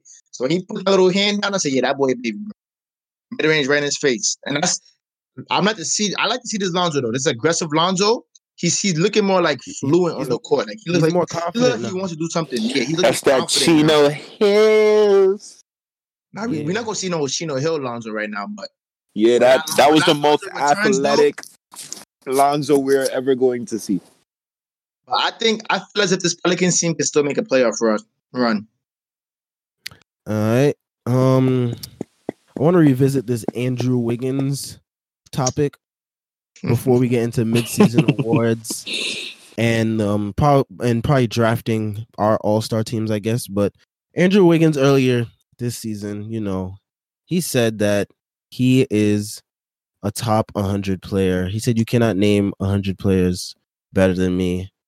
So I took the time. I wouldn't even be bragging about that. I took the time out of my day the other day to look at Andrew Wiggins' last 10 game stat. Or actually, not even last 10 games. His January stats, because he was out for a couple games, but he recently came back. And I want to see how he was doing, because since he's a top 100 player, I expect to see top 100 stats. So let's see. Where's Andrew Wiggins? Splits. Let's go to Andrew Wiggins splits. ESPN, stop playing with me. All right, splits. January, played 8 games, 31 minutes per game. Before, when I saw this, it was at 13.6 points per game. It's jumped up to 15.5. So congrats to him.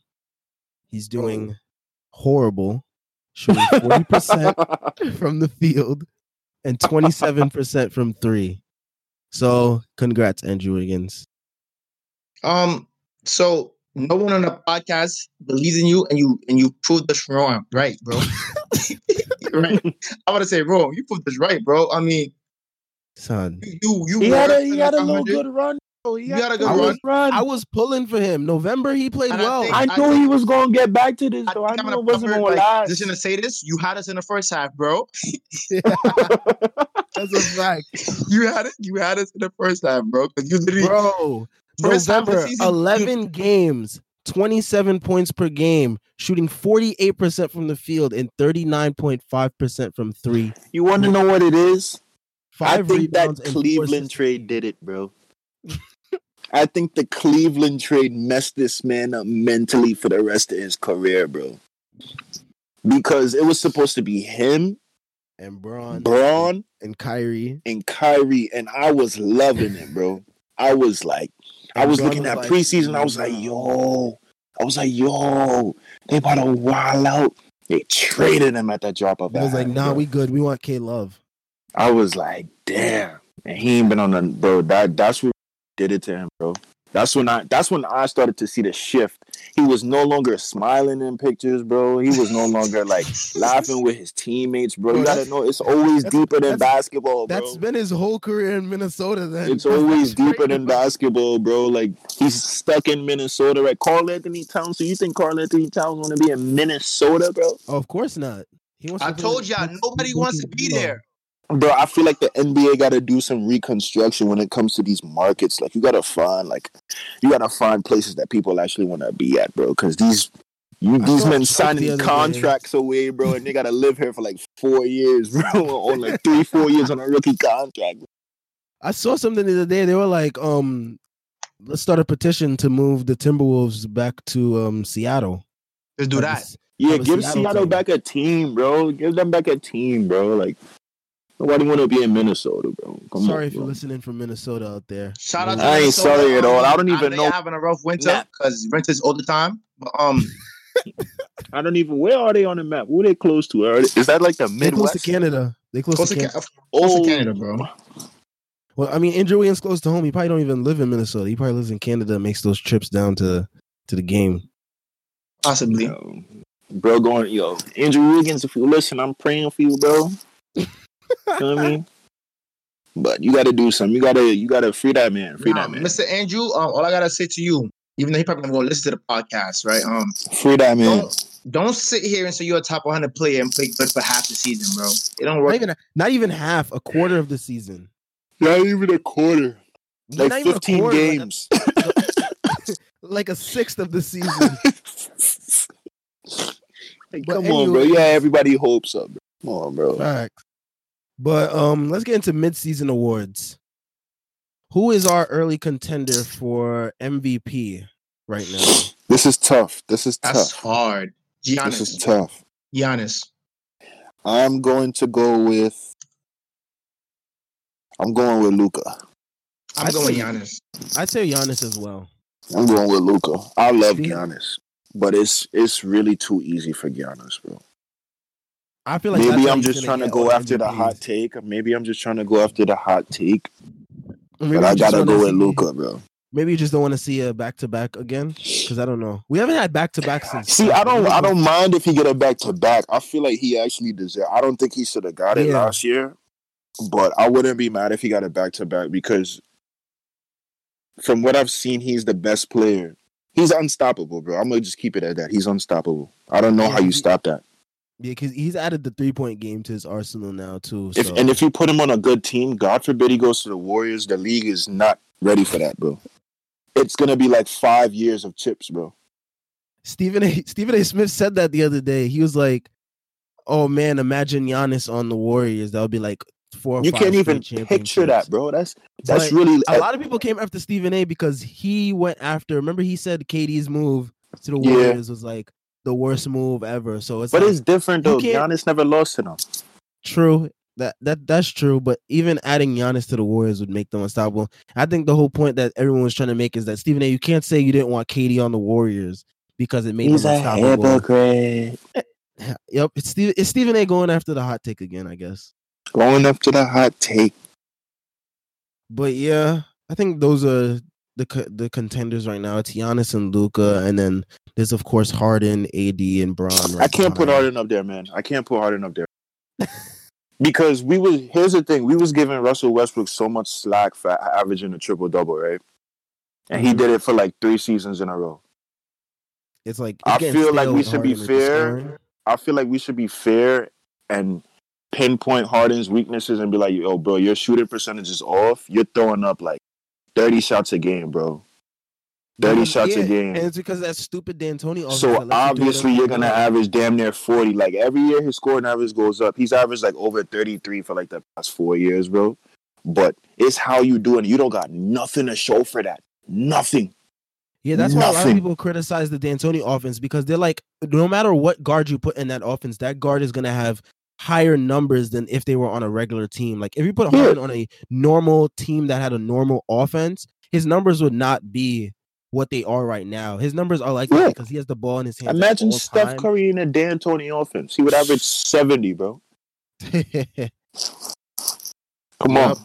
And that's why D'Antoni's offenses don't win in the long run because it like that type of offense doesn't work in the in the playoffs. He's a regular season coach. Yep, and it made Harden a regular season player. It really did, and that's what we know him as. It's sad, really. If he got, bro, you know what it would have been if he had like 3 chips, 3 MVPs under his, but we would have been talking about. That would have been crazy. We would have been talking about him like Jordan from 6 man to stardom to superstar. That's Come on, facts. bro. Come on, bro. The unwritten Harden story, the story that never was. That got to be the next take. The story that never was. We'll write a book about that. Got to, bro. You know, I know coming soon. Summer 2022. But yeah, let's get into Rookie of the Year. I think we all agree that Josh. We all know. We all know. Especially after like the 7-game win streak. Yeah, bro. He's been balling. Yeah, so I think that's unspoken at this point. And then Defensive Player of the Year award. This is tough. I haven't been really paying attention to these like defensive players' numbers this year, so I don't know. I'm gonna take a leap. I want to put Whiteside up there. Whiteside he's pretty good with the blocks. He is leading the league in blocks this year. I think a lot because of he's contenders averaging are, 3 of them too. Yeah, but I would have to see his advanced numbers defensively to see how he's doing. I like the way he's been playing too. I'm not gonna lie. And then we got Anthony Davis is also a contender for. But if he can't stay healthy, Yeah, he that's can't his stay problem. healthy. If he were to stay healthy, I think he'd be easily, probably. I think he still is easily the favorite to be defensive player of the year. Yeah, he was wild. Because he's in LA and he always has the attention on him. And he said he wanted to win, so you know the narrative already there. Yeah, the narrative's there. Once the narrative's there, that's it. Jonathan Isaac was a dark horse contender before he got hurt because he was playing really well. Oh yeah, season-ending injury. Prayers up to that man. Speedy recovery. Yeah, he was averaging like 1.6 steals, 2.4 blocks. And I know his defensive numbers, like on and off the court, like how the team did without him and stuff like that, were pretty good. So, you know he a pastor, right? He is? Oh yeah, I think he is. Yeah. I never forget. They said he invited all his teammates to come to his service, and they did not pull up, bro. Pull up. That is they did like not crazy. Pull up. That is crazy. They did not pull up. That's crazy. I don't know if Ben Simmons is up there. Listen, I'm not putting Ben Simmons. Listen. What are the Sixers gonna do? We gotta have a serious conversation about the Sixers. We've been talking about the Sixers for like. They do not fit. I don't see it, bro. I don't see the vision, bro. It was fun when it was all the trust the process. It was fun, but I don't see the vision, bro. Cute, but now it's time to win a championship, and it doesn't. I don't see the vision, bro. One of them gotta go. Bro, you should have been here for those other podcasts we were on, bro. Like, one of them gotta go. Kev was ranting for a couple of them. I got upset for one of them. Rico got upset. Like, the Sixers are just an upsetting topic when you get into Ben Simmons and Joel Embiid, and mainly Ben Simmons, because Ben Simmons. It's like, what do you do though? Like, do you switch the codes? Do you move Embiid? Do you move Simmons? I don't think it's hard. Do you move Embiid? Because like, when it's Ben Simmons and a bunch of shooters, like you see the way they like play super fast, and it's like up and down, and they shoot threes and stuff. And Ben Simmons gets to do whatever he wants. But when Embiid Ben Simmons' ceiling was pretty high too. Like, people compare him to. I know Max be comparing him to Giannis a lot, but I see the comparisons. He's like 6'10", 6'11". With speed like that, he can handle the ball. You gotta surround him with shooters like they did. Yeah, like, but Embiid don't stay healthy long enough to like make an impact anywhere, bro. Like, yeah, that's why you can't really. It's like two different teams when Embiid is there and when Embiid is not there. It's like two completely different teams. And we don't even know if they're friends or not. Right? Yeah. Yeah, I've heard that so many times over the years. Like, Embiid and Simmons, like, they're not really, like, I guess, friends off the court. They're ridiculous. Like, they'll get they can like I guess they can, like, I don't want to say survive each other throughout the regular season and the playoffs, but I guess they're not really close off the court as like a duo or other duos are in the league. Yeah. Bro, the duos, bro, it's looking like a lot of tension between all the duos, to be honest. Except for the one in LA. True, but sometimes, I don't know. They do look like they got the best relationship out of all, though. I never see nobody with a better relationship than Steph and Clay, though. Like, soon as they come back next year, it's a wrap. Nah, it's clipped for the league when they come back.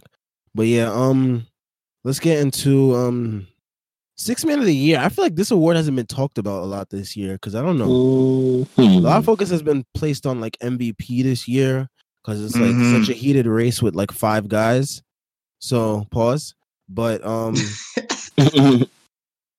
but yeah, there's like not a lot of focus on all the other awards, and Most Improved has been an award that's been talked about a lot. But Sixth Man of the Year, I feel hasn't been talked about a lot because I feel like people are just.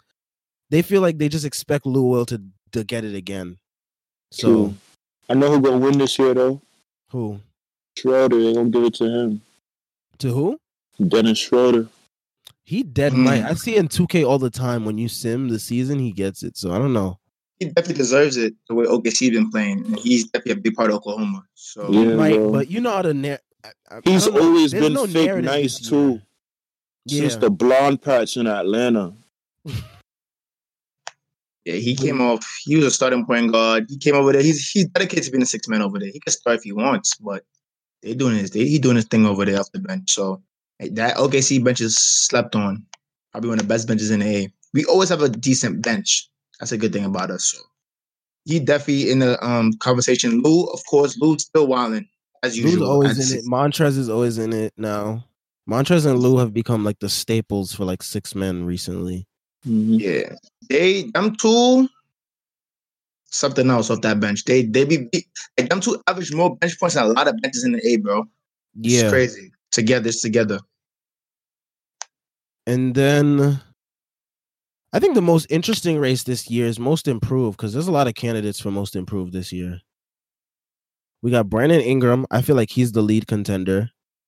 And then we got players like Malcolm Brogdon, Shea. We got who else? I had this list I had seen. Jaylen Brown could also be a most improved candidate as That's well. true. Definitely him as well. Oh, and even Shy. Yeah, Oh, he's come off a rookie year though, so that's different to me. a little. And I even think as a Pascal rookie too. year, as a rookie year, I don't think you should get that in your second year because that's your second year in NBA. Your third year, okay. But Yeah, that's why De'Aaron Fox didn't get a lot of buzz last year. Like, even though he was like talked about for it, like it was like, oh, it's his second year, so we won't really give it to him now. But yeah. But he's still in talks for it. But the main conversation around most improved is Brandon Ingram.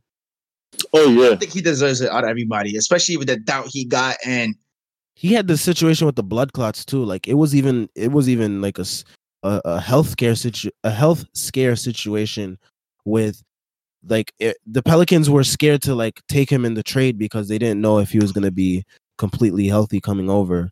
So thank goodness that he's okay and he's performing well. And on top of that, like I saw before the Clippers game, they had a graphic up of his numbers from the past 3 seasons to now. So over the past 3 seasons, he's averaged like 13.6 points per game. And 18, right? And last year he averaged 18, but like the past 3 years in LA, he's averaged like 13 combined, 13.6. And then his shooting percentages, like his 3-point percentage is now at like 41, I think it is. He's shooting 48% from the field and he's shooting like 86% from the free throw line. He used to shoot 66% from the free throw line. So he's improved everywhere. And of course the scoring with like 25 points per game and like his rebounds and assists, like he's a better playmaker now and all that. So I feel like he's basically a lock for that one too.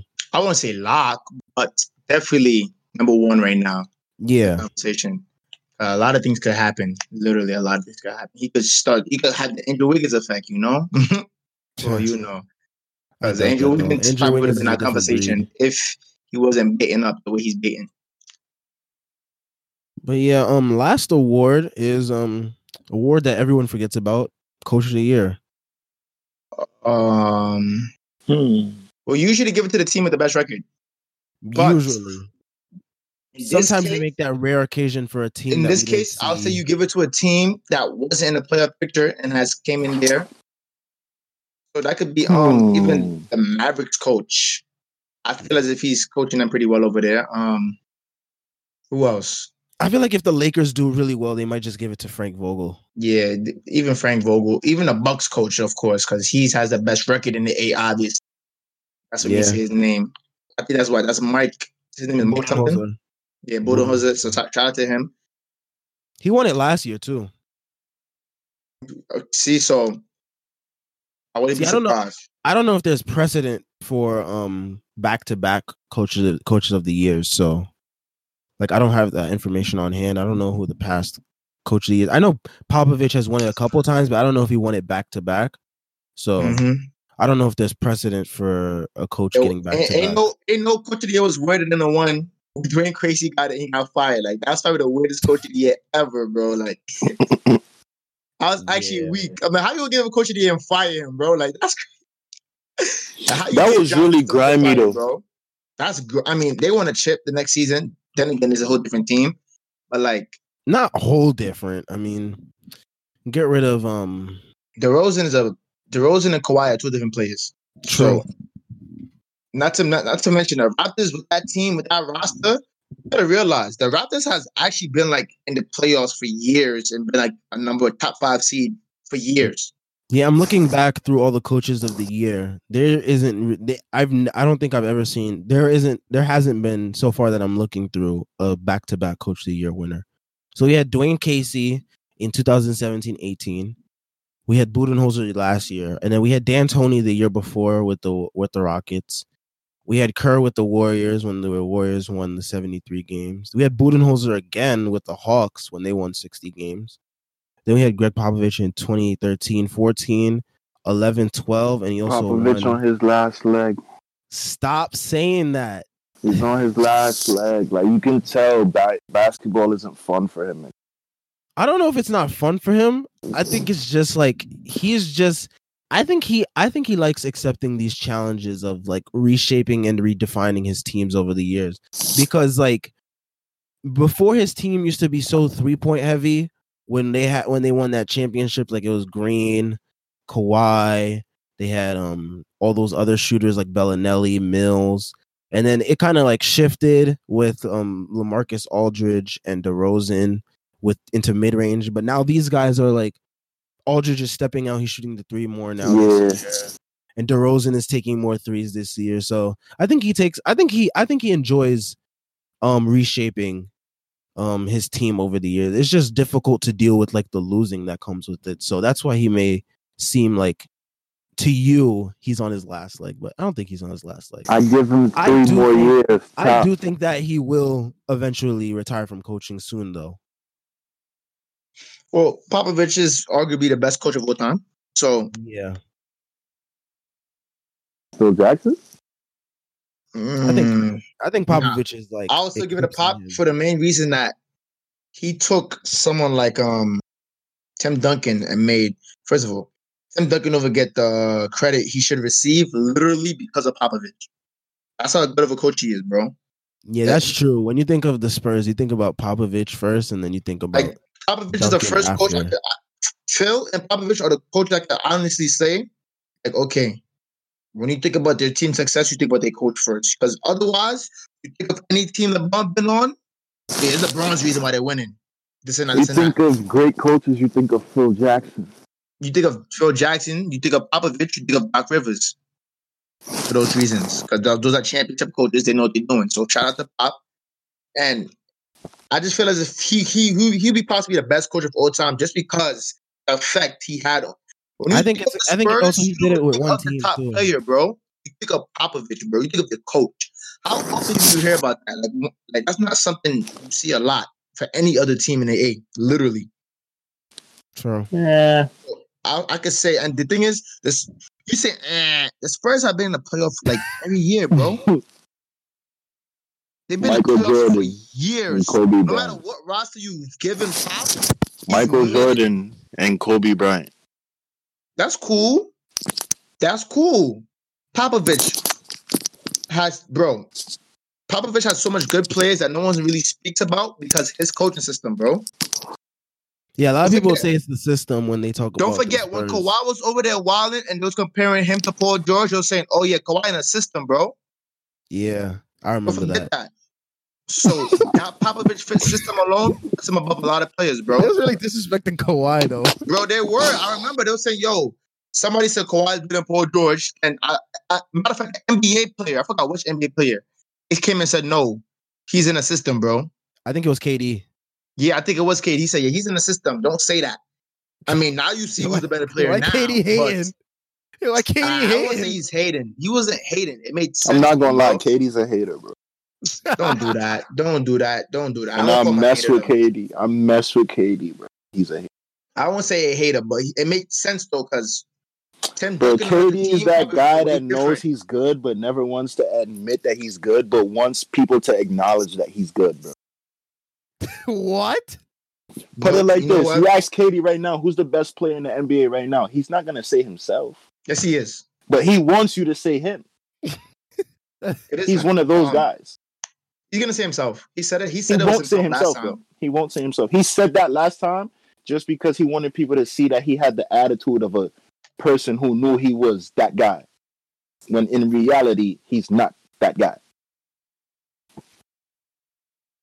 All right, let's get into our last topic. Let's get into our last topic here. Knowledge, bow, knowledge, bow, movie, bow. Let's please get to our last one, please. I don't know. Our last topic That is one, bro. who do we think I'm are going to be speechless. first time All Stars this year? Brandon Who Ingram. do you want to be first time All Stars? No, who do we think is going to be first time All Stars this year? Luka Doncic. Luka. Yeah, I mean Trae Luka, Trae Young. I had here Mitchell, Tatum, Ingram, Booker, and probably even Jaylen Brown and Bam Adebayo. I forgot about Bam. Even Sabonis too. Oh, definitely Sabonis. I definitely see Sabonis be a first time. Let me see. I definitely Sabonis. I want to say Ja. I want to say Ja, Nah, but Ja I know not it's making not no gonna play. happen. It's He's too not much. making it. They too deep at the guard position right now. Yeah. Otherwise, let me see who stepped it up this season for real. Jimmy Butler been an All Star already, right? Correct. Yeah. Mhm. Okay. Let me see. That's something that really. Drummond. Not, Kemba about to be a two-time All-Star. Yeah, Kemba about to make it again, most likely for sure. I think tomorrow How the about Tatum? starters. How I about think Tatum it or is. Brown? You think the All Star worthy? Nah, I think he would I have think- if he didn't get injured. I think Tatum maybe. I definitely think Tatum is All Star worthy this year. Despite he's iffy though. Those Celtic players are all iffy in my eyes. Yeah, when bro. They play be them. having 2 good games for every And like- 4 bad games, bro. Like, come on, bro. And Brown injured right now with a thumb injury. Hopefully he come back tomorrow because tomorrow they're supposed to play the Lakers. That's supposed to be a good game on TNT. Who won that Rockets and Lakers game? It was the Lakers without AD. Tough. And they was chanting MVP. Like I said before, they was chanting MVP for LeBron at Houston with Harden on the court. That's tough, bro. It that must hurt. must hurt. That's mad disrespectful. On your home floor, bro. Supposed to be my loyal fans, bro. You doing that? Yeah, that's disgusting. Rockets fans, y'all owe y'all. First of all, y'all have a good record. Y'all owe y'all team more than that, bro. Really and truly. Oh, Y'all owe y'all team more than that. For all Yeah, the bro. fans listening and booing their actual. I mean, but I'm not even mad at them. They've been losing for 6 years, bro.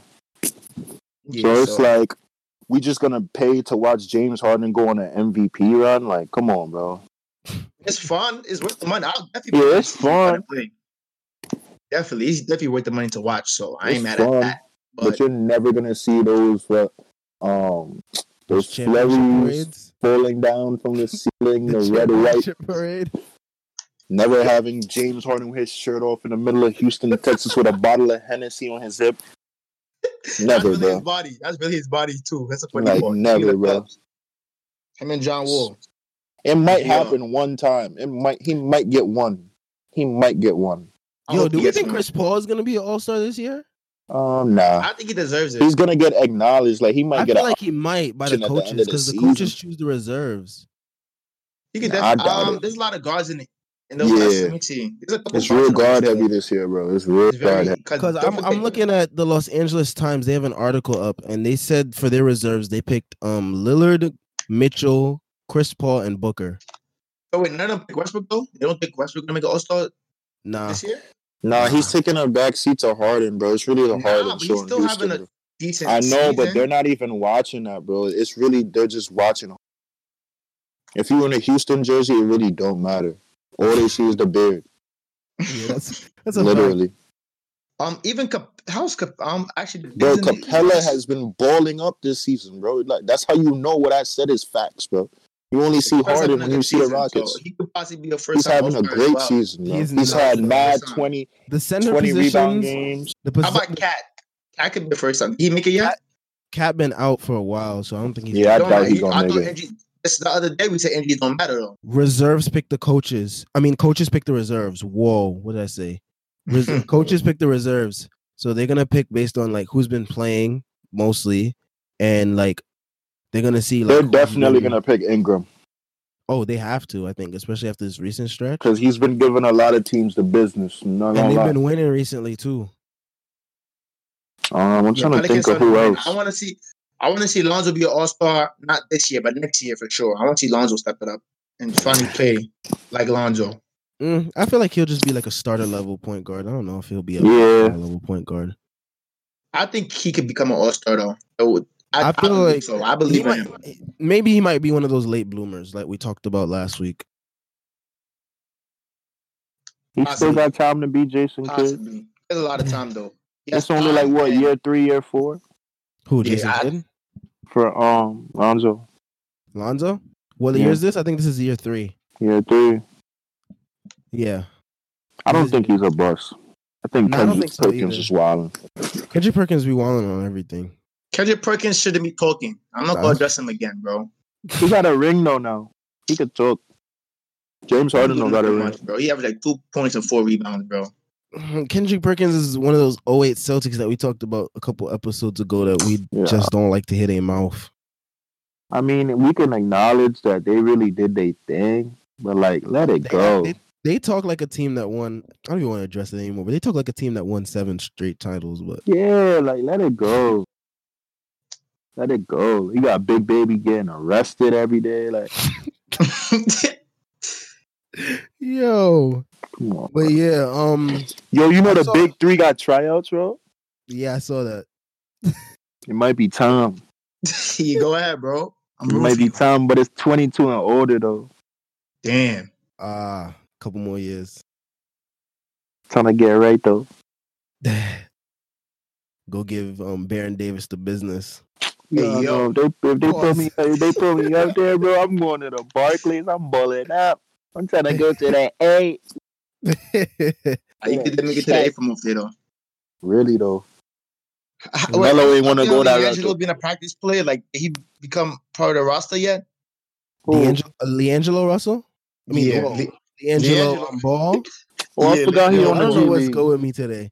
But LiAngelo Ball, he's part of the OKC G League team. Stop. You know, imagine if they call him up. Bro, he's on the practice squad for a G League team. He's not getting. Oh, he's on the practice squad. Yes. Yeah. Oh yeah, he's from the bottom of the bottom. He really got that my player story, bro. He did it to himself, bro. He's starting from the bottom of the bottom, bro. Damn. Yeah. So it's rough for him, but I think that's it for today's episode. Thank you all for listening out there. Make sure you leave us a 5-star rating. Don't forget to check out the fastbreaklayup.com. I got a new story up about the tune in. Go read up. And make sure you come you listen to the next episode. Bye.